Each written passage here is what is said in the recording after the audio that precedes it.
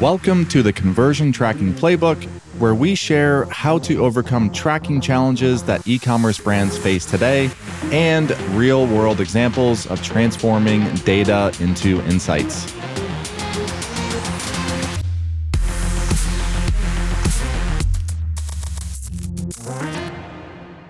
Hey, this is Brad. Before we get into today's episode, just want to take a minute to remind you the Elevar Summit 2024 is April 29th and 30th in Charleston, South Carolina. The best time of the year. Come the weekend before, bring your family, make a weekend out of it, and then get into the future of analytics and tracking and AI and all the fun stuff we have planned for Monday and Tuesday in April. It's going to be amazing. Feedback from last year we got last October was that it was one of the best events, if not the best event that they ever shared, because we are getting in the weeds. We are bringing practitioners to teach, show you what is working today, what is going to work this year.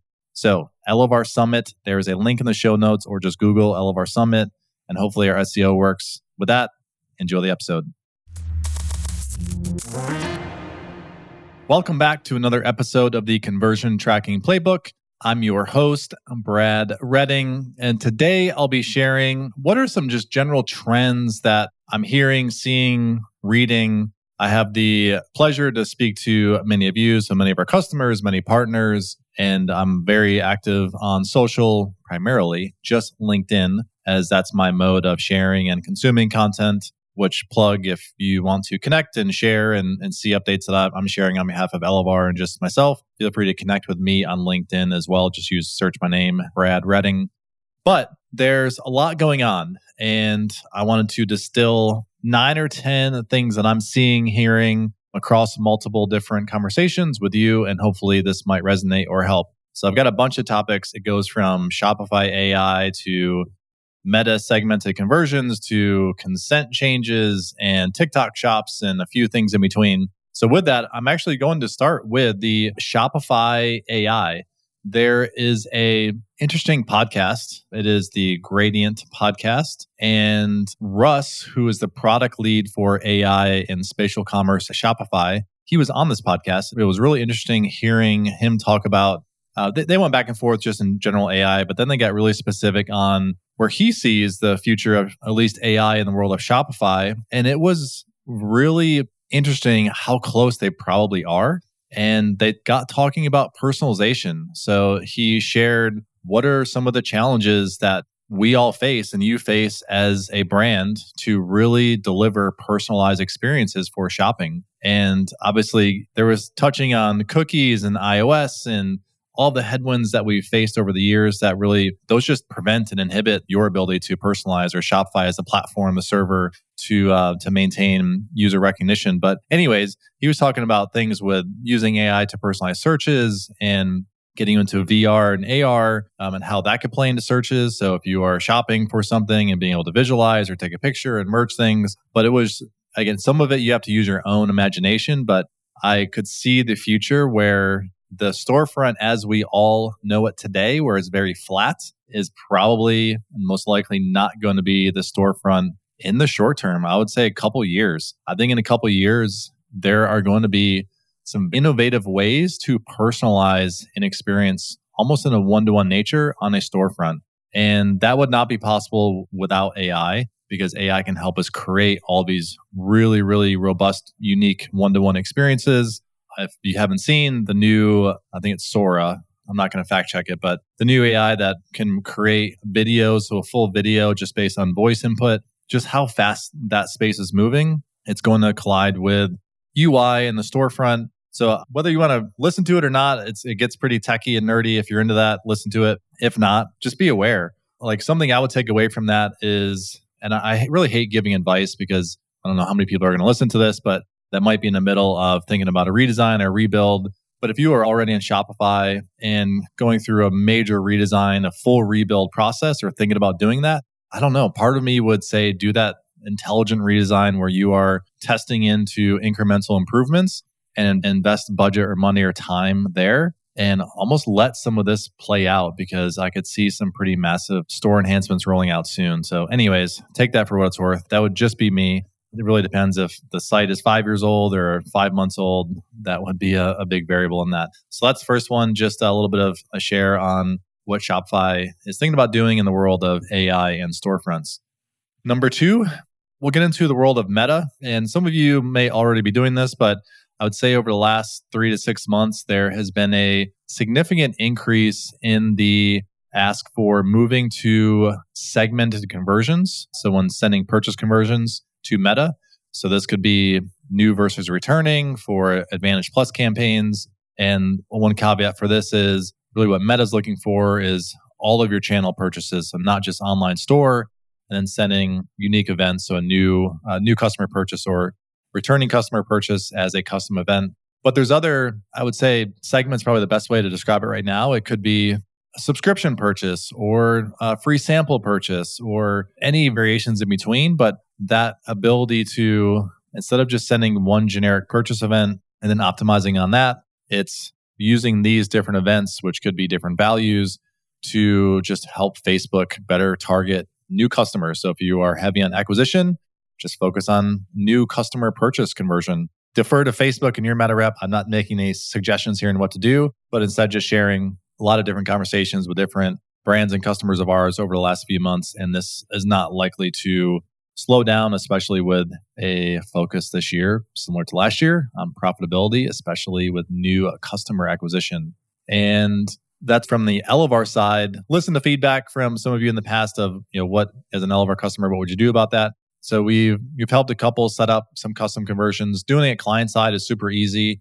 If you just want to do it through your online storefront, if you want to take into account other offline channels, so like your shop purchases or draft orders or others, that is a little bit more difficult. You can do it through our pub sub integration, so doing something custom, or you'll likely see some more feature rollouts to make this even easier for you for not only client-side tracking, but also server-side tracking. So that's so the TLDR in that is if you want to start sending some custom conversions, just reach out to our support team. And at minimum, we can do client-side tracking for you, similar to how we can split categories, so different pixels for different category purchases. The number three, so this next one I'm seeing and hearing and talking a lot about is email list personalization. This actually starts with that initial opt-in. So everyone probably has an opt-in that's listening to this with some sort of offer. But now with, again, focus on personalizing experience, but also saving spend. So instead of just a batch and blast of just sending the same message to every single customer on your list that may not be ready to buy, I am seeing more brands and partners. I think Ben Zettler has been sharing a lot about this, and John from Form Toro and Scott, a few others. I'll try to have links to all of them in the show notes, by the way, to LinkedIn or their websites. But they've shared a few different aspects around this, and apologies if I'm missing some of you that I've either interacted with or spoken to about this. But in short, someone's opting in, asking what category they're interested in, is it a gender? When are they looking to buy? So it's almost like that post-purchase survey, but on that initial opt-in. And rewind, so this is funny, my first SaaS e-commerce business years ago, 10 to 12 years ago, that was literally the business. So when you were signing up for this site, it was Global Fashion Brands, I was asking you, what product type are you interested in? What size are you? What style, brands, etc. Asking a ton of information on sign up. And I was using that to match you to products and other stores. In this world, it was matching you to different boutiques across different cities.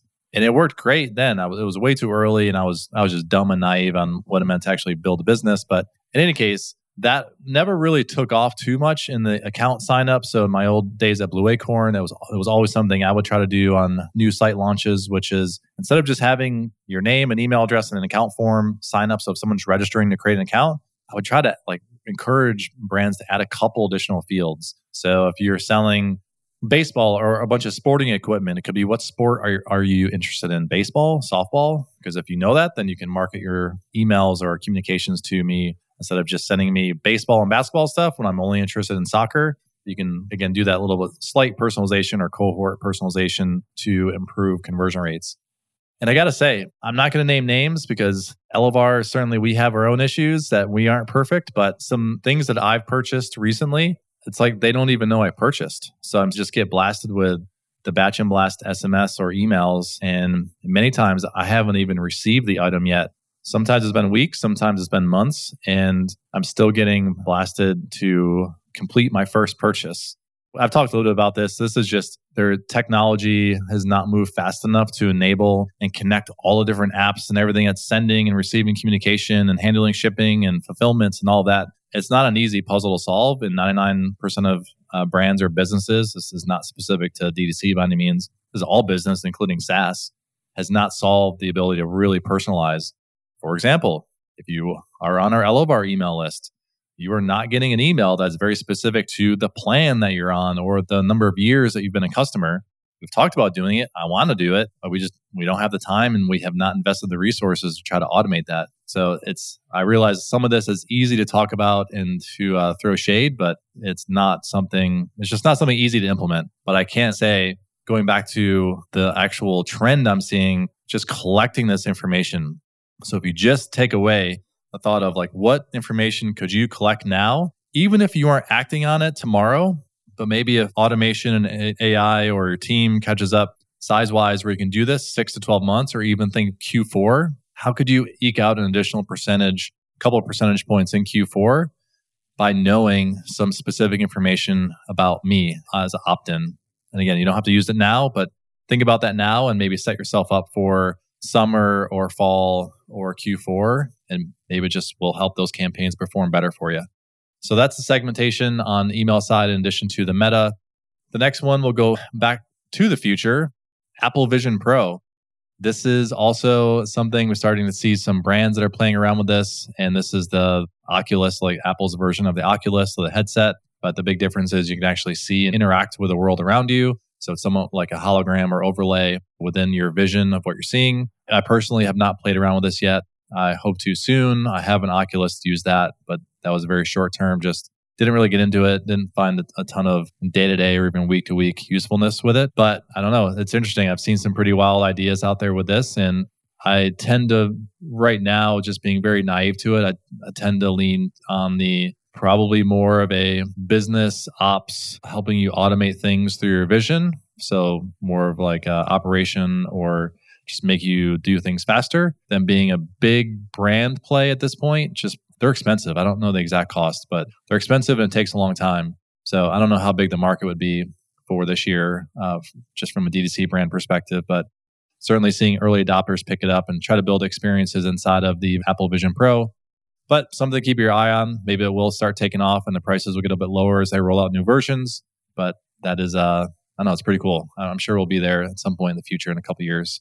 Next one, I was going to go consent mode, but I'm going to save that to the end because I have to read off a Q&A from a Google specialist. So someone from Google that have some questions and answer that I'm going to tee up. So consent will be last. Next trend, I've shared a little bit on LinkedIn about this recently, but checkout extensibility, specifically the thank you page.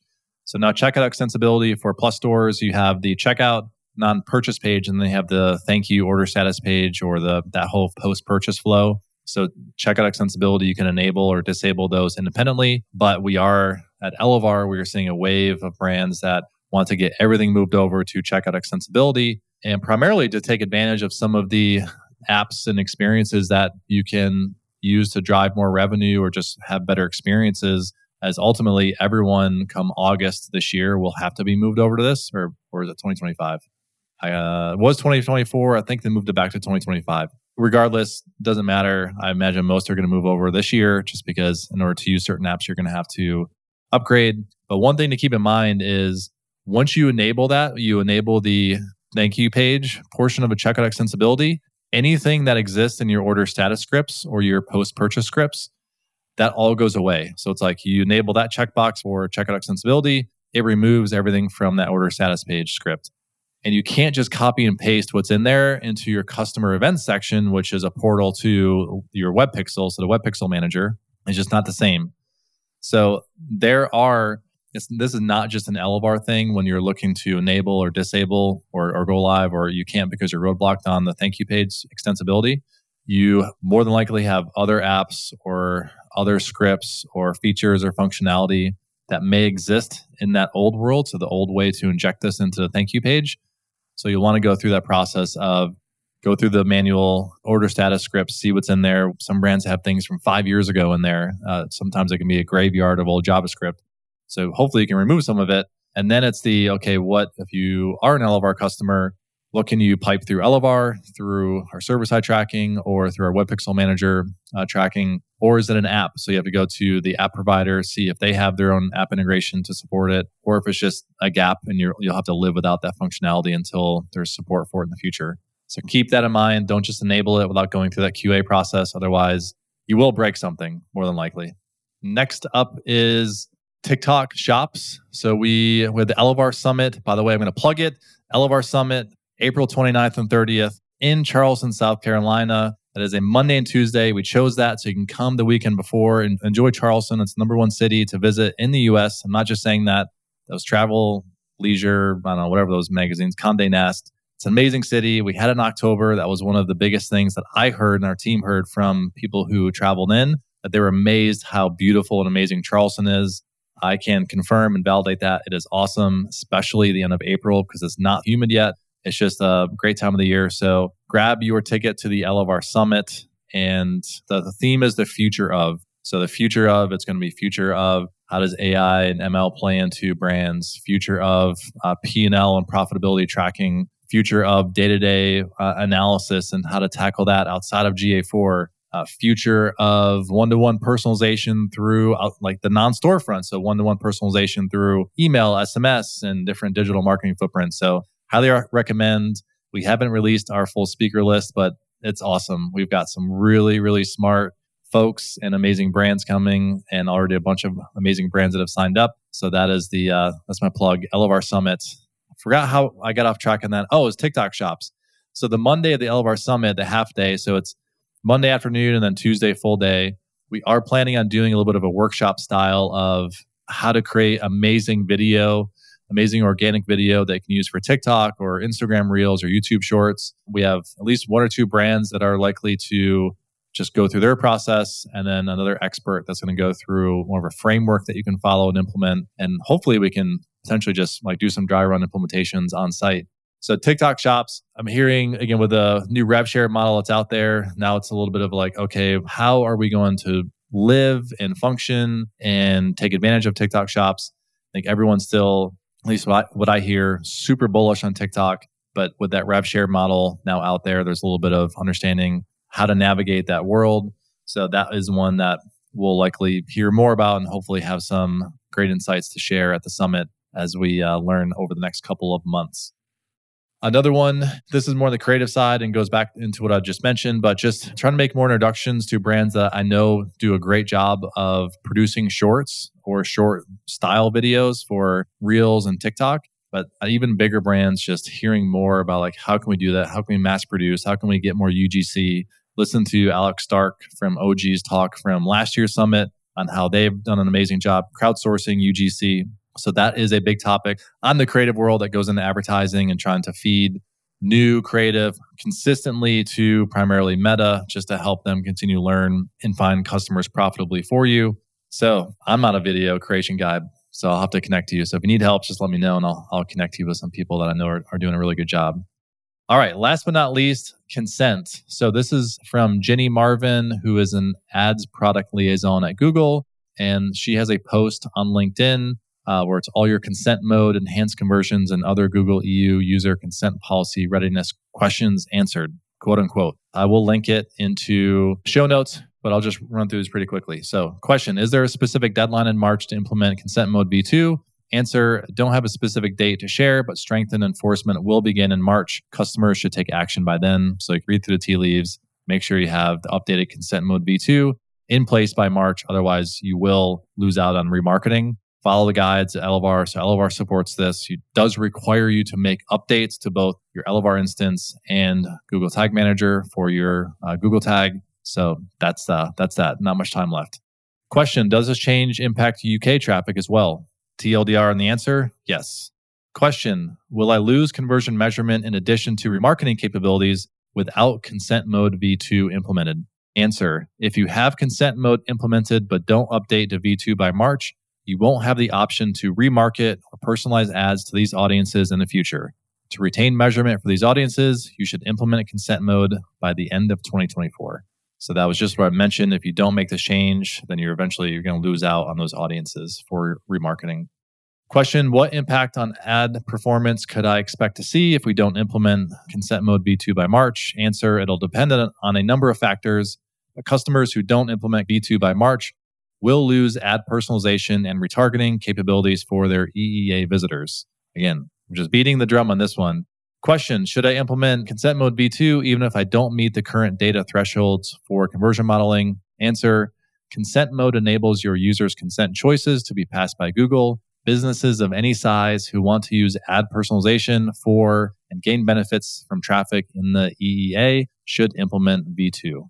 Question, will I lose features in Google Ads or GA4 if I don't implement consent mode V2? Answer, you won't lose access to features per se, but you will lose ad personalization and remarketing capabilities for your traffic without consent mode V2 implemented. There's a little bit more to this. Failure to comply could result in your account being limited or suspended. So again, implement by March. Question, should I implement enhanced conversions in both Google Ads and GA4? Answer, if you are using Google Ads conversion actions, you should use Google Ads enhanced conversions. If you are using GA4 for cross-channel conversion measurement, then you should use Google Analytics enhanced conversions. If you're doing both, you can set them both up in the same property. Just be aware of which one you are bidding to and including the conversion counts to avoid double counting.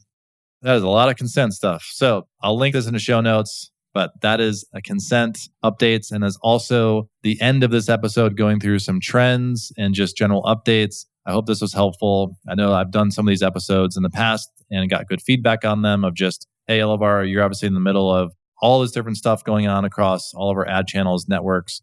What's going on? We can't keep up with everything. So that was the point of this episode, is just share some things that are happening in our world at Elevar. With that, that's the ep.